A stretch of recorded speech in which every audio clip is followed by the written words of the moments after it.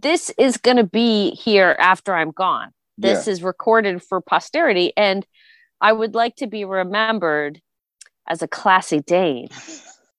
Showgirl Tip of the day. She's gonna help you find your own way. Showgirl Tip of the day. All you gotta do is just Showgirl Tip of the day.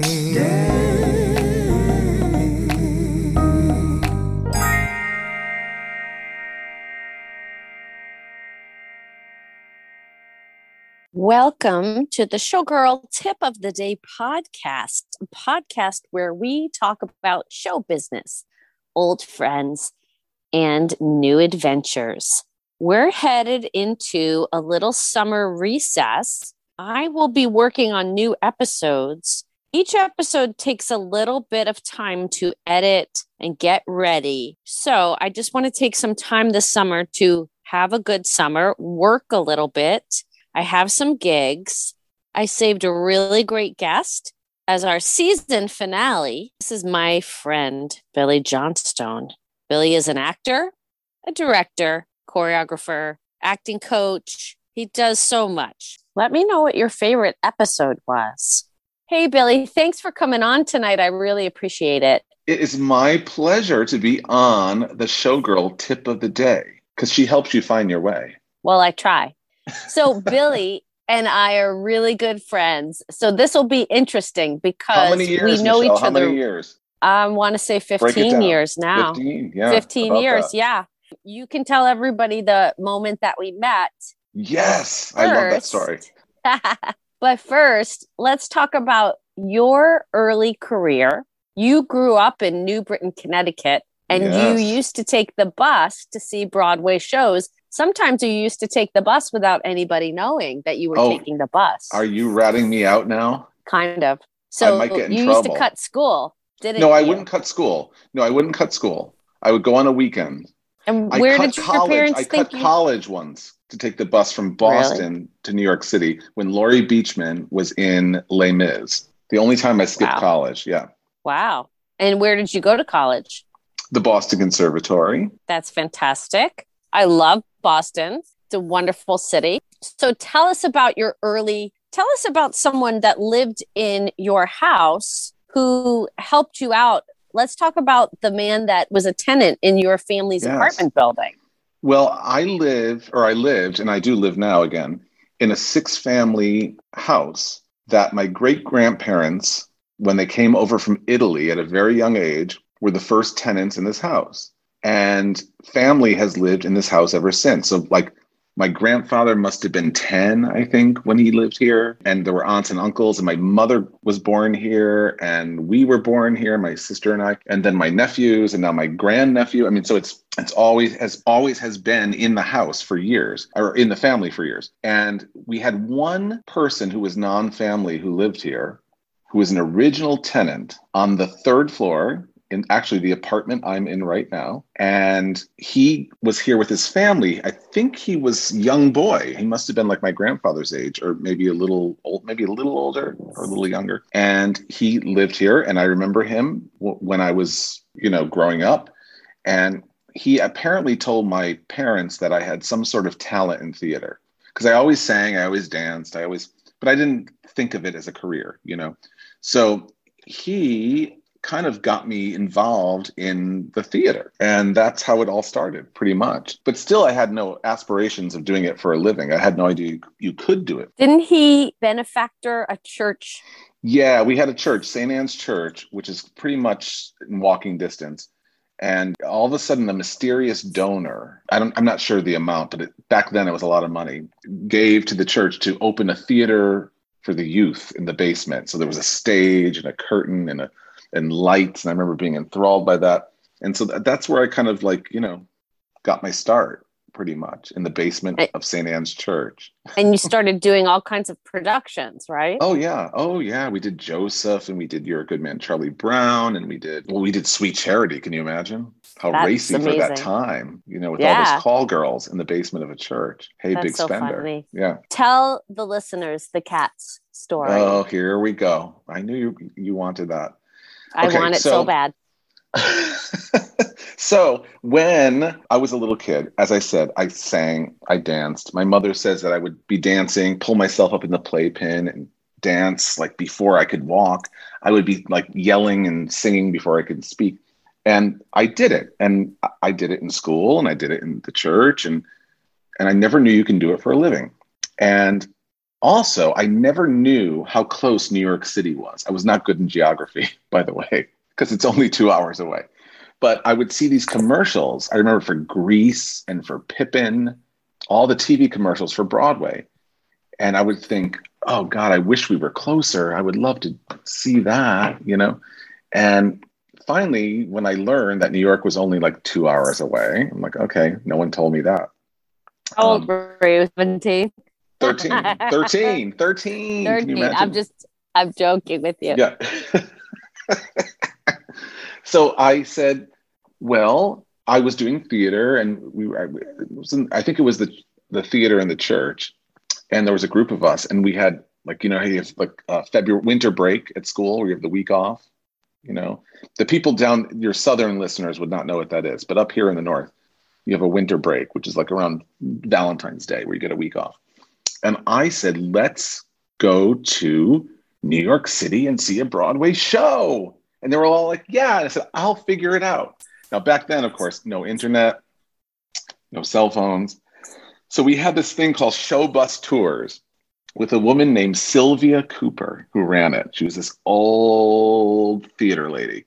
And you'd have to call or mail in your request, which show. It'd be in the paper every Sunday, all the shows listed, how much it would be. And it'd be a Wednesday matinee or a Saturday matinee.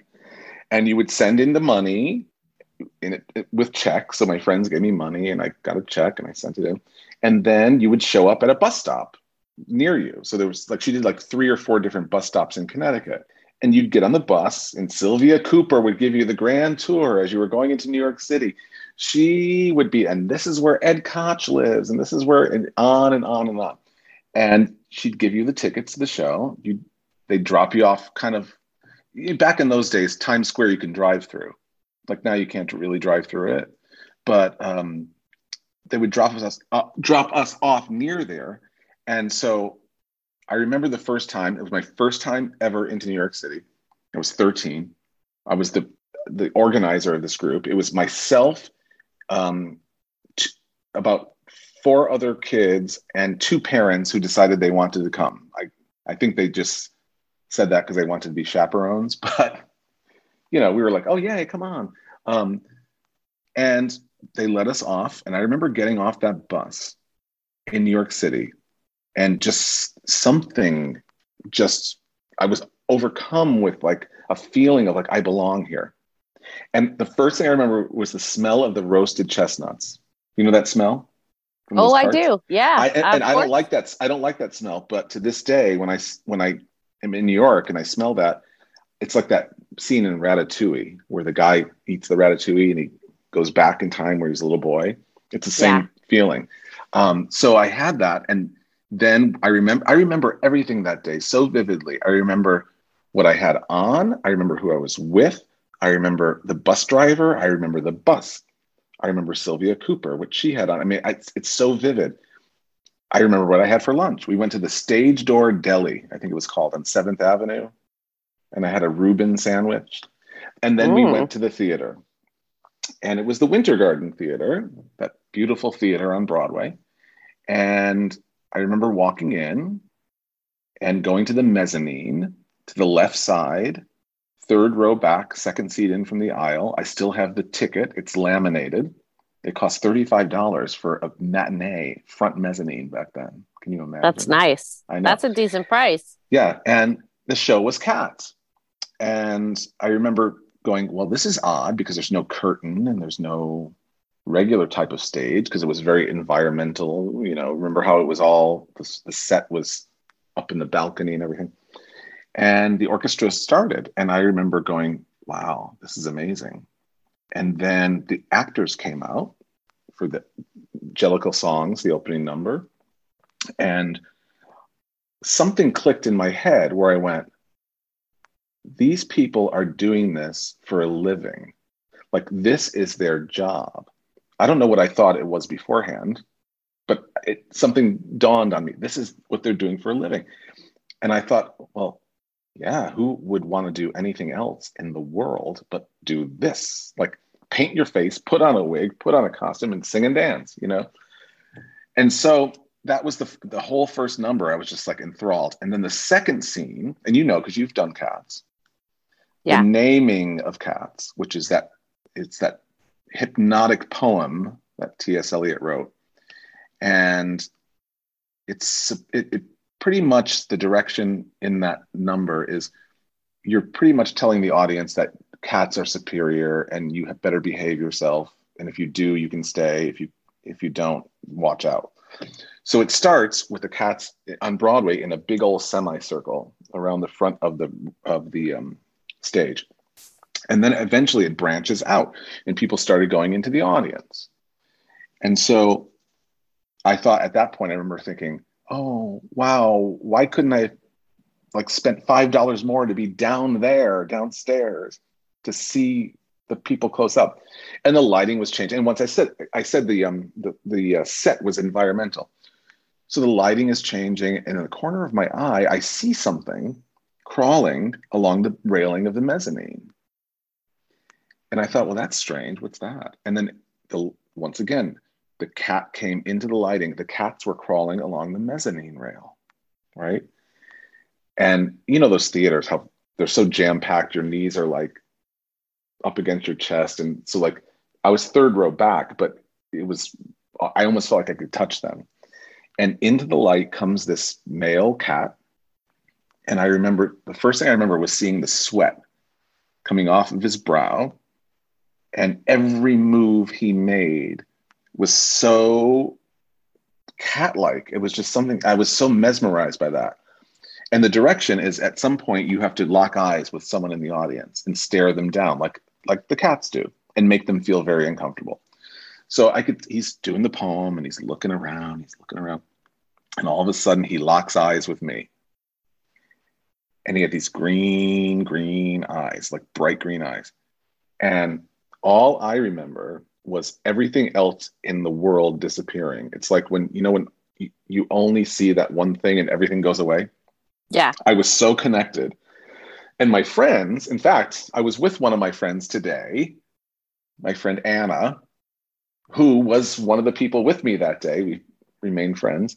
And she tells a story. She says, you just leaned forward in your seat as if you were like hypnotized, transfixed. And it was they were watching me rather than watching what was going on. And the guy did the whole end of naming of cats to me. And like time stood still. He finished it, F and ineffable, deep and inscrutable, singular, name, disappeared off the edge or whatever. And I just sat there. And from that moment, like a fire was lit within me.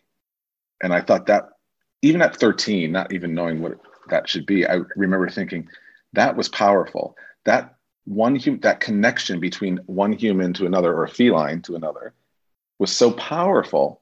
And I said at that moment, this is what I want to do. I want, at that point, my goal was to be on Broadway. My dream was to be in Cats.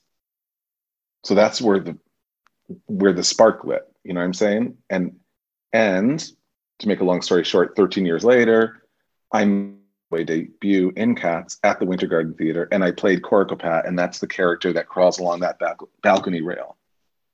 So I played that cat who was looking at me. So every time I would crawl, I remembered my seat. Of course I remembered my seat. I would focus in on the person who was sitting in that seat every night, 8 times a week. Because that was your seat. That was my seat. And and 9 times out of 10, I would be successful. I would make them uncomfortable and they would be laughing. And, every once in a while, there would be a 13, 14, 15-year-old sitting in that seat who would lock eyes with me, lean forward, and we'd have that connection. And I would always think, it's like the circle continues. And of course, you'd finish the show, you'd come outside to the stage door. And back then we didn't have the line, how that now they have those barricades, which yes. I'm sure when we come back, they won't even have that. I'm sure Right. There'll be that's none of the that. stage dooring. There'll be no stage dooring, which is a shame because that's a part of it, you know. Yeah, but it did get out of hand recently. It did. And you know what? Eventually it'll come back. Eventually, but Sure. not right now in this day and age. Anyways, I would come out and, you know, people would be standing out asking for autographs. And of course, you're in Cats, so nobody knows who the heck you are. So the first question would be, which one were you? And every time I would do a performance where there would be someone in that seat who would stare at me and keep the connection, I would always see them at the stage door. And they would say, which one were you? And I would just stare at them. And then they would go crazy. Would, oh, you were the one who was looking at me and did the poem. And I said, yes. And they would 9.5 times out of 10 would say, I want to do this. I want to be on Broadway. How do I do it? And I would say, well, 13 years ago, I was standing where you were standing, asking the same question to the person on the other side, which was what happened to me. So, and I would take it a step further. I'd say, well, are you in town? Like for how long? And the parents would say, well, we're here until, you know, the weekend. So I'd say, come back tomorrow. I'll give you a backstage tour. So I gave a lot of backstage tours at Cats. You were very generous with your time. Well, you know, I remember the performers who were very generous with me with their time. I mean, I was never invited backstage. So for years, I would always walk by the stage door of the Winter Garden Theater and go, I just want to know what's on the other side of that. So the day that I walked through to sign my name on the call board and perform, I was like, you know, through the roof. So I said, I'm going to give these kids an opportunity, and I would bring them back. And I'd let them watch me put on my makeup and, you know, give them a tour. And we took pictures with the other cats. And I always say, you know, I say dreams do come true. That's my motto. Yeah, that's your tagline, your motto. Dreams my motto. do come true. Yeah. And you got to emphasize the do. Dreams do come true. But as you know, because your dream came true too, it doesn't happen just like magic, which we tell our students all the time. It's not magic. No, you have to sacrifice, work, and the amount of sacrifice that you have to do to get that one little, I call them jewels. One little jewel. It's there's so much sacrifice to get that one little thing, but that one little jewel is worth so much. I think that's why we're such good friends, because we both love the journey of having the dream and making the dream a reality. You know, I'd always heard about you because you were doing shows that I was doing, but you were in a cast before me. Yeah, and I heard about you too. I always knew who Michelle Bruckner was. I just didn't. How? I had met her. Well, no, because same thing. People would say Michelle Bruckner. You know how you hear names? Yes. Yeah. So you heard my name. I heard your name for years, and we never met. We were in the same shows with some of the same people at different times. Yeah. And then it happened. So tell that story. That one fateful day. So I was out. I mean, we teach at the same school, and I had left for a little bit because I was exploring the directing path. So I had a steady stream of directing gigs. And so I took some time off and I did that. And that's when you joined the faculty. Mm-hmm. And then I came back, and another good friend of ours, I was standing with him near the concessions. I don't even know what you call it. Was it a concession stand or It's like a little store that sells snacks. Yeah, snacks and things. And it's in view of the elevator. And I remember the elevator opening up, and out comes, I'll never forget it. I could picture it right now. This tall, just sexy showgirl walking out with this raven dark hair that was wavy.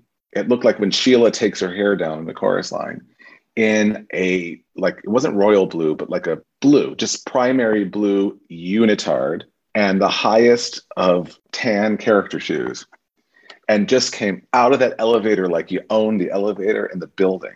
And I looked to our friend and I said, who is that? And he said, that's Michelle Bruckner. I said, that's Michelle Bruckner? Then you came over and the rest was history. I looked at you in the eyes when we got introduced, and it was the weirdest thing. I felt like I knew you forever, even though we just met. It was like we were friends in that first eye contact. Yeah, Like, yeah, I agree. friends. 100%. 100%. And that's so rare. Like, I have very good friends in this industry, but it was very unique for me. Like, we looked at each other in the eyes, and then we were just friends from then on out, and like good friends too. Yeah.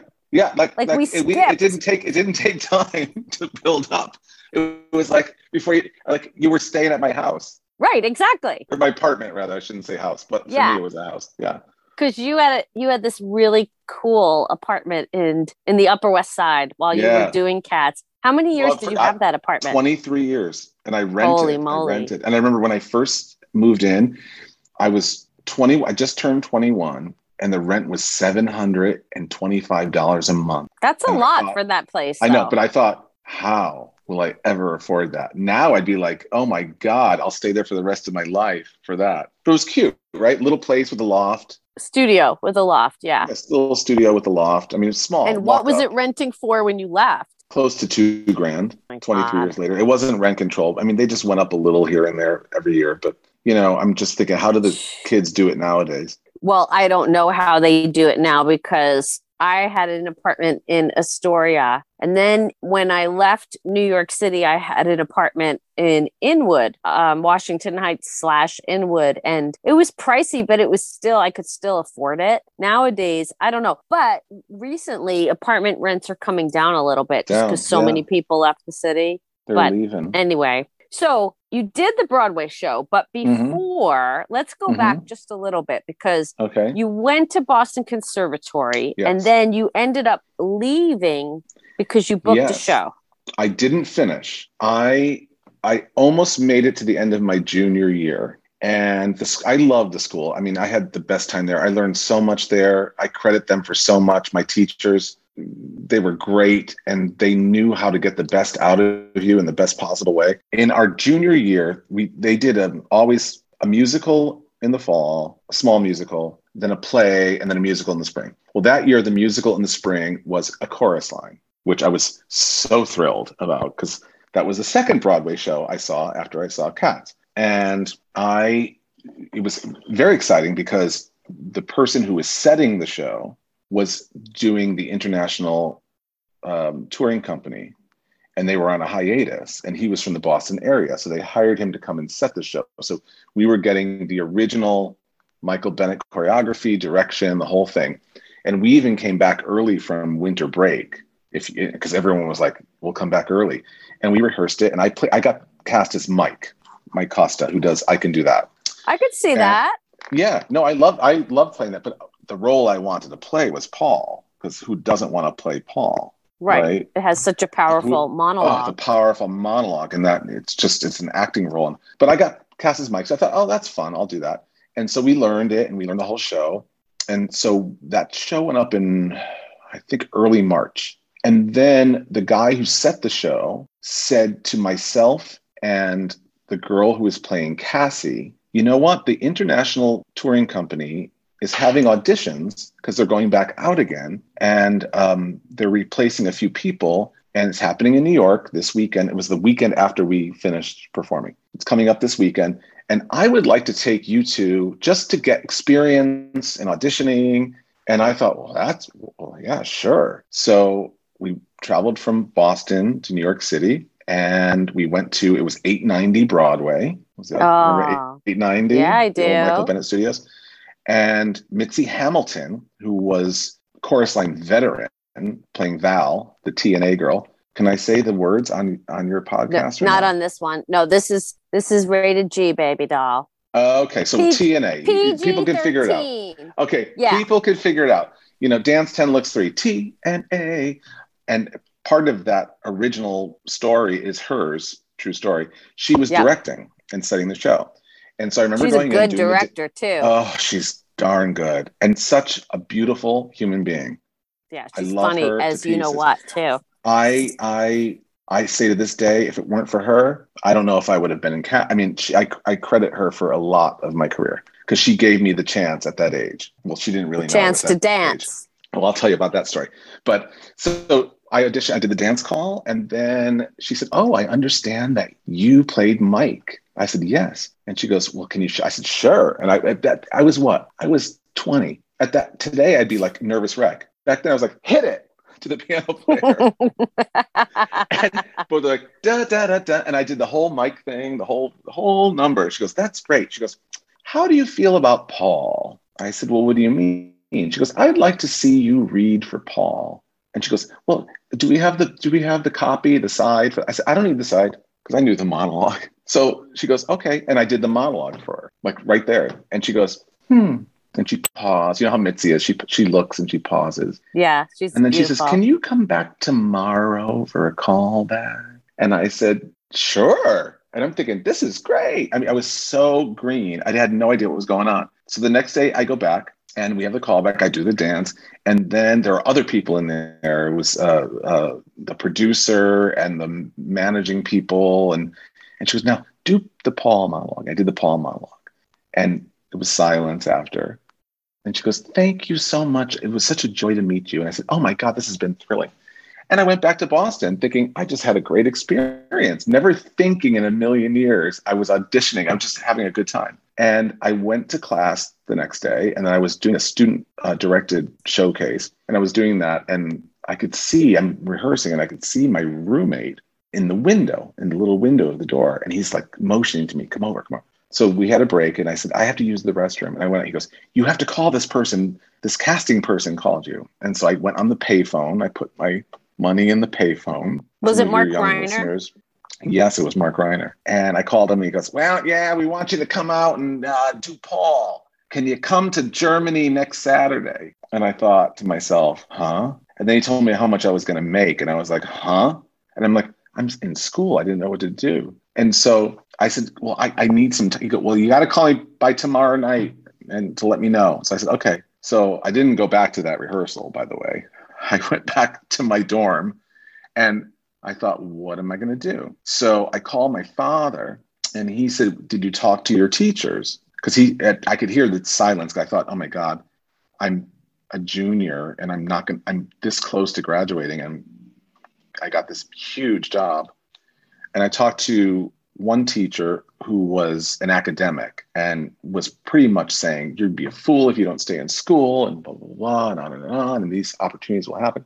Then I talked to another teacher who was pretty much a performer. And she said, "If you don't take this job, I'm going to fail you this semester." She goes, "You'll learn more on this job than you will in another month and a half of school. And you can always come back." And so that's what I ended up doing. I took the job. I left school thinking I was going to go back. And I went on tour with a chorus line. And I played Paul with all these huge veterans of chorus line, some people who had done it on Broadway. And here I am, the 20-year-old. Oh, and that's the thing. So Mitzi asked me in the audition how old I was. Now, you know that's not allowed for an equity audition, but it wasn't because it was European. And I said, "Oh, I'm 23. I told her You when I was lied 20. to Mitzi. Yeah, I You lied to lied to her. Mitzi. And I did. And when we were on the road in Europe, I said, "I have a confession." And I told her, and I left school. She goes, "It's a good thing that you lied to me." She goes, "Because if you told me you were 20 and you were still in school, I wouldn't have cast you because I would want you to finish school." So I'm like, sometimes it's okay to tell a little white lie like that. But she didn't go to school, did she? No. No, I know, but things change like that. And Here's the thing. I had every intention of returning back to school in the fall because it was a short tour. But what happened? I got off that. I got offered a chorus line somewhere else and somewhere else. And I've been working professionally nonstop in my business ever since, whether it be performer, director, teacher, radio show host. So yeah, I didn't get that final year of school. No, See? it's true. It's true. You know what? You can still get that degree. You can just finish the credits that you need. But if you don't need, like, no one's asking you, you must have a degree. So, No, the thing is, people always say you need the degree in order to teach. Well, what did I do since I was 21 as my side gig? Teach in colleges and universities. I mean, I couldn't teach in a state university. I mean, but private, you can do that. Okay, so William, how soon after Chorus Line did you get Cats? Okay, good question. So you know when you do a chorus line, you don't do it once. Right. I know. There's a microchip Yeah. inserted. So I did like 4 in a row in different places and through the people you meet but you know, the thing is I always still wanted Cats, and I auditioned for Cats 9 times. 9 times. Wow. And I would get down, I mean, toward the end, and then I would get cut, and I'd be like, you know, you audition and they never tell you after you get cut why you got cut. No, so they as a don't. 22, 23-year-old, you're thinking, I got cut because I sucked, when really that's not the case. Sometimes it's just you're not right for it, you don't match the person, whatever. Or they don't need your type in that moment. They need somebody else in the moment. Exactly. But no one taught me that in school. I wish they did. I mean, we teach our students that now, but I was never taught that in school. Like, that should be part of a curriculum. Like, you never know why you're not being cast. It would save so many people, like, so much heartache, you know. Anyways, so there was this one time where I was, and you know how you would go into a cattle call, but then you'd be put on a roster, and then the casting director would call you in when they had a replacement. So I would get called in from Tara Rubin Casting, who's the best in the business, just fantastic casting director. So I would get called in, and I would go in repeatedly, and sometimes there'd be 10 guys there, sometimes there'd be 20 guys there, sometimes there'd be 5 guys there, and I would never get it. And then one time I had hit, as we all do in show business, as young actors in musical theater, you hit this wall where you kind of think, okay, I'm going to give up. Maybe you didn't, but I did at one point, where I was like, you know what, this isn't working. I had worked, I had good jobs, you know, right out of the gate. And then it was this lull. And I was living in New York, and I decided to come back to Connecticut for a little bit, like a week or 2 or 3 or whatever. And I had a friend from LA who I did West Side Story with, and he was staying at my apartment in New York City. And so he called me and said, you got a call from Tara Rubin. I'm not sure if I think it was still Johnson Lift back then. And he said, and Tara said, we want Billy to come in on Monday for a cat, to be seen for Cats, for Mungo Jerry. And she said to him, make sure that he comes to this audition. So he called me and said, you got to come back. And I said, I'm not coming back. I said, I've auditioned like 8 times for them.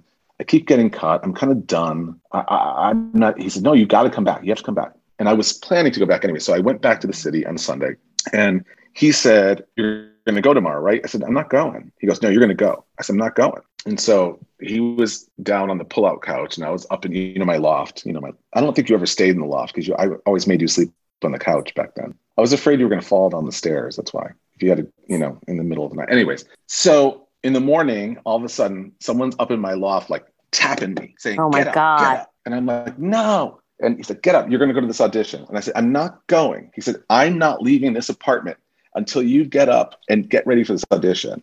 And he was supposed to go back to LA that day. So he was going to Port Authority to take the bus to the airport. And so finally, he was just driving me crazy. So I got up, I put things in my dance bag, and I went with him, because, you know, it was downtown. The audition was, I don't know if it was 890 or somewhere down there, downtown. So we got on the subway.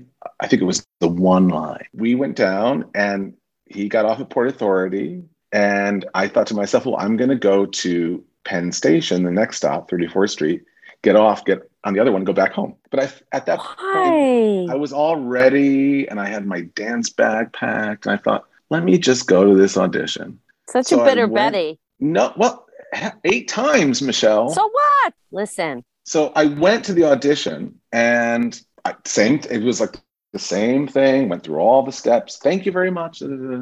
I get the job. Yeah. See? I got everybody? the job. So if I didn't go to that audition, I wouldn't have gotten that job. And so I did the road company as Mungo Jerry for a year, a little over a year maybe. And then I left, because road, I just said I had enough of sleeping in different beds every week. And it was hard. Being on the road is hard. It is. I know. People think it's glamorous. It is not glamorous. You're in different climates. It's glamorous in Europe. Yeah. You go to from Colorado Springs to New Orleans. Or the worst, going from New Orleans to Colorado Springs. When I got off of the road, I went back to teaching, and I still had eyes on Broadway, because that was my goal. Broadway was my goal. And at that point, you're sort of in the know, because you have friends of yours who you did the show with on the road, who are in the Broadway show now. So they know when people are leaving. And so I got a little inside tip that the guy who was playing Coricopat was leaving. Now, I was Mungo Jerry on the road, not Coricopat. And as you know, sometimes casting people and they have, they see you as one thing. Because Mungo Jerry, for those of you who know cats, Mungo Jerry is like the mischievous kitten who gets into everything. Coricopat's kind of the stoic, mystical twin. So it's a whole different thing. So I called, once again, being at that age, like now I probably would never do it. I called the production supervisor and I said, I heard that so-and-so is leaving and I would like to, I didn't even say audition. I'd like to take over. I'd like to play that part. And they said to me, well, you're Mungo Jerry. I said, well, yeah, I know. But I said, but the issue is Mungo Jerry is not leaving. The guy who's playing Mungo Jerry, this guy's leaving and I want in now. And they said, well, no, you'll be the next Mungo Jerry. And I said, and I knew the guy playing Mungo Jerry and he was not leaving. He would never flirt leaving. with the idea of leaving. Yeah. He wasn't leaving. Camping out. Leaving. He was camping out. Great guy. God bless his soul. He's no longer with us. He wasn't going to leave. So I finally said, I really want this job. And they said, well, okay, you have to come and audition. Now, here I am auditioning for the exact same people that I worked for a year and did a good job and who had no issue with me. So I went in there were 40 of us. And I don't think anyone else in that room had ever done this show before except me. 40? 40. Yeah. And I went through the steps. I did everything. I sang, and I'm singing for people who I've had dinner with on the road. Yeah, but that's okay. No, it is. But it was just strange. And all I got was, thank you very much. Thank you for coming in. And I left. And I had an agent at the time, wonderful guy. He called me. He says, they want to see you. There's a call back. And I'm like, are you kidding me? And he goes, no, there is. And he goes, I told them, I won't say what the agent said. Anyway, so I went in and it was myself and one other gentleman who didn't fit the physical profile of the role. He had never done the show before. And I don't want to name names, but someone higher up on the chain. And that's it. There was no piano player, no casting director. So it was like just the three of us in the studio. And we were going through the choreography and nothing I did was right, according to the other side. Nothing I did was right. I got to the point where I could do that choreography in my sleep. I couldn't even balance. I was falling over. And I left thinking, well, that's it. I blew that one. And I had a dog, my dog Daisy at the time. And it was early April, like April 1st or something. It was Easter weekend. And I took Daisy for a long walk through the park thinking like, okay, I don't know why that happened, but it did. And I could learn something from that. And I got back home like 3 hours later and we had those little answering machines. Remember those? Those little taped answering machines. Actually, mine was digital at that point. I was being fancy. And it was beep, beep. It was like blinking like you had a zillion messages. And it was my agent calling over and over, where are you? And would call me Tiger. Where are you, Tiger? Tiger, where? And so I called him back and he says, all right. He says, you got to go in. And that audition was on a Friday, that callback. You got to go in on Monday and sign your contract and start rehearsals. So I got the Broadway show. And I remember sitting down going, oh my God, it happened. Did you cry? Finally. I didn't cry. I'm not like I am now as a little old man. I cry at the drop of a hat. Everybody, back cries then I didn't. For everything. Yeah, he cries over everything. Oh my God. I'm the typical little old Italian man that I get emotional. I get very emotional. Back then I didn't cry. No, I was like stunned. And I remember, and that was in April. I made my debut on April 14th, 1997. And on June 19th, 1997, we broke the record for longest running Broadway musical. So I was in it then. And I stayed in it until the final day on September 10th, 2000. Well, it's funny, Gillian Lynn, the late, great Gillian Lynn, who was our choreographer for Cats, I was in it at a good time because I was in it when it broke the record and I was in it when it closed. So we had, she would come a lot, like every 6 months or whatever. But during those times, we had like more intense rehearsals with her. Yeah. And how old was she when you worked with her? Oh, in her mid 70s. She was brilliant. people would be scared. She was very tough. She was a taskmaster. And if you read her book, A Dancer in Wartime, Jillian, You gave it to me. Yeah. You understand why. You understand. I recommend that book to any of your listeners, A Dancer in Wartime.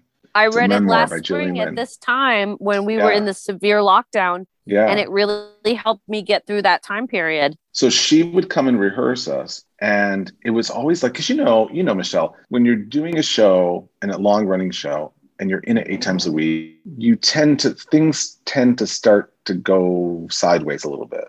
It's like when you have to bring your car in for a tune up. Every once in a while, you need a tune up, right? So you have dance captains and people who are keeping the show in order. But sometimes keeping it in order, you lose that organic... The magic. And so she would come in and you'd work with her for a day and she would demonstrate, even at that age, in her thong leotard. Work.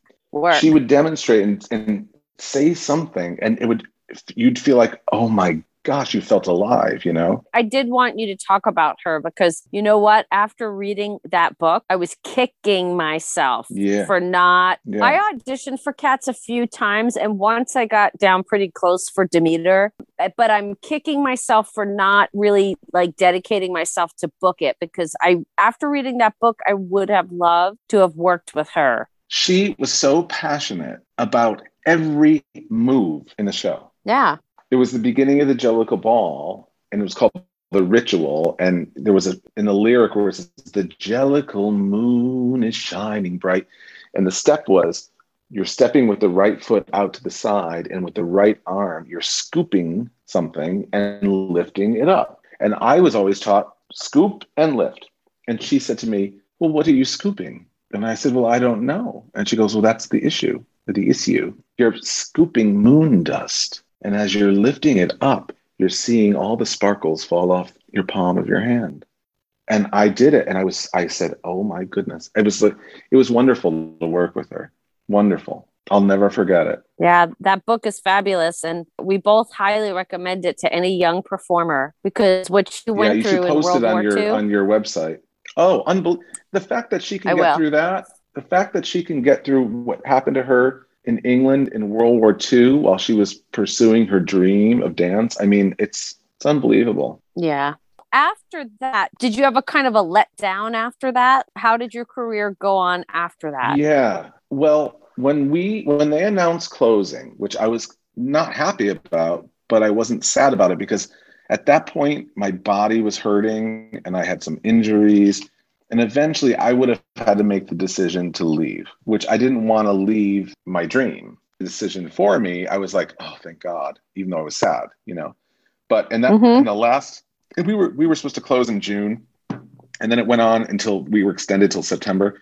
And that probably was the most exciting time because the show was the hottest ticket in town. Every celebrity in the book showed up. I remember because it was closing. Yeah. And I remember doing Green Eyes, Green Eyes in the beginning where they have the eyes. And I would go up in the back and I remember flash the people with my eyes in standing room. And there's John Voight in standing room. So I went down the aisle and I saw one of the ushers when I said, John Voight's in standing room, try to find him a seat. And he was bringing his little grandniece or whatever.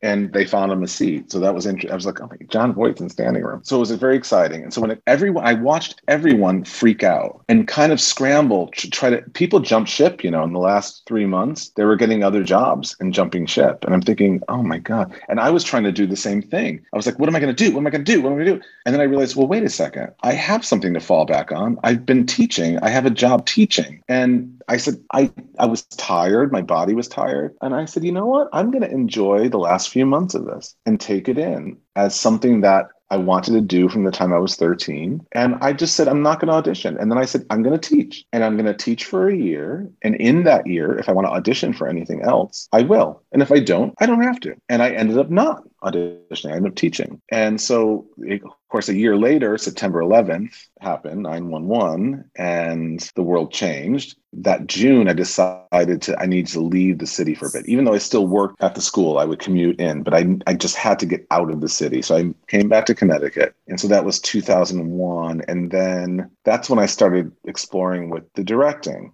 And I got some directing gigs at colleges. And then I started restaging Cats with my dear friend Dana Salamando, who she was my Rumpelteazer on the road. And she's now award-winning director, choreographer in Los Angeles area. And we started booking gigs restaging Cats. And so I did that for a while. And then a brief moment came back where I got back into performing locally professionally. And I was the MC in Cabaret. I was Hysterium and Forum. I did some reviews. I did a Rodgers and Hammerstein review, a Cole Porter review. And I was having a great time. So it was like I was still doing what I wanted to do, but I was still teaching. And I was trying to find my way. And then that pretty much went full head on into my teaching career after that. Mm-hmm. Although and I have dabbled in the performing arts in the past few years a little bit. Yes. Last year, Billy was in this fantastic production of a show called The Dresser, a play. And it was directed by Broadway veteran Carolyn Kirsch. And everybody, it was Broadway caliber. It was in this little theater in Connecticut, Oddfellows Playhouse. It was a Broadway caliber show. Who was the guy who played the actor? His name's Peter Lafredo. He's a local actor. He played Sir, who's with the Albert Finney role, for those of you who have seen the movie. And I played the dresser. And it was Carolyn, who's amazing. She was in the original chorus line. She's done like 13 Broadway shows, who lives out in Connecticut now. And I don't think she would mind me telling this, but she had cancer. I was directing a production of Gypsy. And I said, Carolyn, you're going to play Tessitura. And she said, well, she was going through chemo at the time. She said, how could I do that? I can't do that. I can't. I said, no, you're going to do it. I'll have an understudy ready for you. She said, well, you brought me back into the theater. So now I'm going to do the same thing for you. And I'm like, oh, darn, payback is going to be something else. And it was, because that was hard. That show was hard. I mean, I had no singing. I had no singing, no dancing to fall back on. And it was in a theater where I could spit on someone. That's how close they were, you know? That's it. I like that theater, though. Yeah, it's cute theater. It was perfect for that show. I mean, that was a great play. Mm-hmm. I really had a good time. And she did a fantastic job. I faced my fear. I loved being directed by Carolyn. I loved working with Peter and the other actors, and I had a great time. Would I do it again? I don't think so. Well, that was a very large role. What if you played a smaller role, like Herbie or something in Gypsy? Herbie? What do you mean? I can't play Tulsa anymore? Honey, that ship has sailed. How about I play Tulsa and you play Louise? I wish. It was a dream of mine to play Louise, but no, not even at the Fox in Atlanta could we pull that off. Yeah, that ship has sailed. I'm sorry to say. You can play Rose and I could play Herbie. Well, that's what I was trying to say, honey bunny. Yeah, anytime, listeners, anytime I try to get this one to perform, he runs away. Although we did do a fantastic job at a benefit. We were together and we sang and danced and did like this little stand-up impromptu act. We were like that Mickey was really Rooney fun. And Ann Miller. I loved that night. Everyone, I want to thank Billy Johnstone for coming on the Showgirl Tip of the Day podcast. This is the season finale. We will start season 2 in September with some brand new episodes. Thank you so much for your support and for listening to the first season of the Showgirl Tip of the Day podcast. The Showgirl Tip of the Day podcast has original music composed by Joshua Holloway. Find him on YouTube, Joshua Holloway Music. This podcast is written by Michelle Bruckner and edited by Michelle Bruckner and Joshua Holloway. Find me on Instagram, Showgirl Tip of Day. Thanks for listening.